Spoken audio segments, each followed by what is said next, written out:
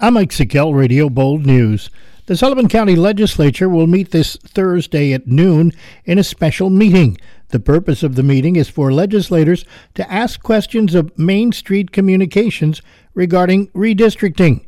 In the second part of a Let's Talk Sullivan video posted late last week, Legislature Chair Rob Doherty spoke about the process to develop new redistricting maps to be voted on by the legislature. Doherty said the company will come up with several maps to consider based on population statistics. You pay a company and they tell you what the maps are, right? And it's based on population, and it's, if you want to get granular about it, there's these things called cells that are inside of every single district. There's something like 36,000 cells inside of the county. It's very granular. Legislators will study and debate several maps before voting on final redistricting in Sullivan County. Let's Talk Sullivan Parts 1 and 2 are posted on all Sullivan County social media platforms. Sullivan County District Attorney Megan Galligan announced that 32-year-old Jose Burgos, an inmate serving time in the Sullivan Correctional Facility in Fallsburg, pled guilty to first-degree possession of dangerous prison contraband yesterday during jury selection before Sullivan County Court Judge Danielle Joes Decker.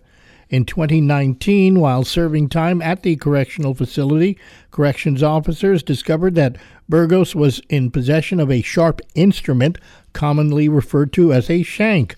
A Sullivan County grand jury subsequently indicted Burgos. Jury selection was underway when Burgos changed his plea from not guilty to guilty. Sentencing is now scheduled for July 1st. He faces up to 3 years of consecutive prison time to the 7-year sentence he's currently serving for a 2016 robbery in New York City.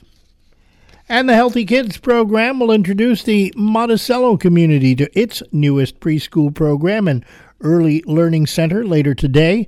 This is the second week in a row for a ribbon cutting and open house event. Last week at their Liberty event, Healthy Kids Program CEO Steve Dweck says they have come to Sullivan County to fill a very large need. Such a need in the county. So we have really circled Sullivan County as number one. This is where we want to be. And so we're steadily rolling out a series of centers. Liberty, Monticello, Narrowsburg. We already have before and after school in Eldred. An open house of their preschool program at 21 Liberty Street in Monticello takes place at 5:30 today. That will be followed by an open house of the brand new Early Learning Center at 518 Broadway with a ribbon cutting at 5:45. That's what's happening. I'm Mike Sikel, Radio Bold News.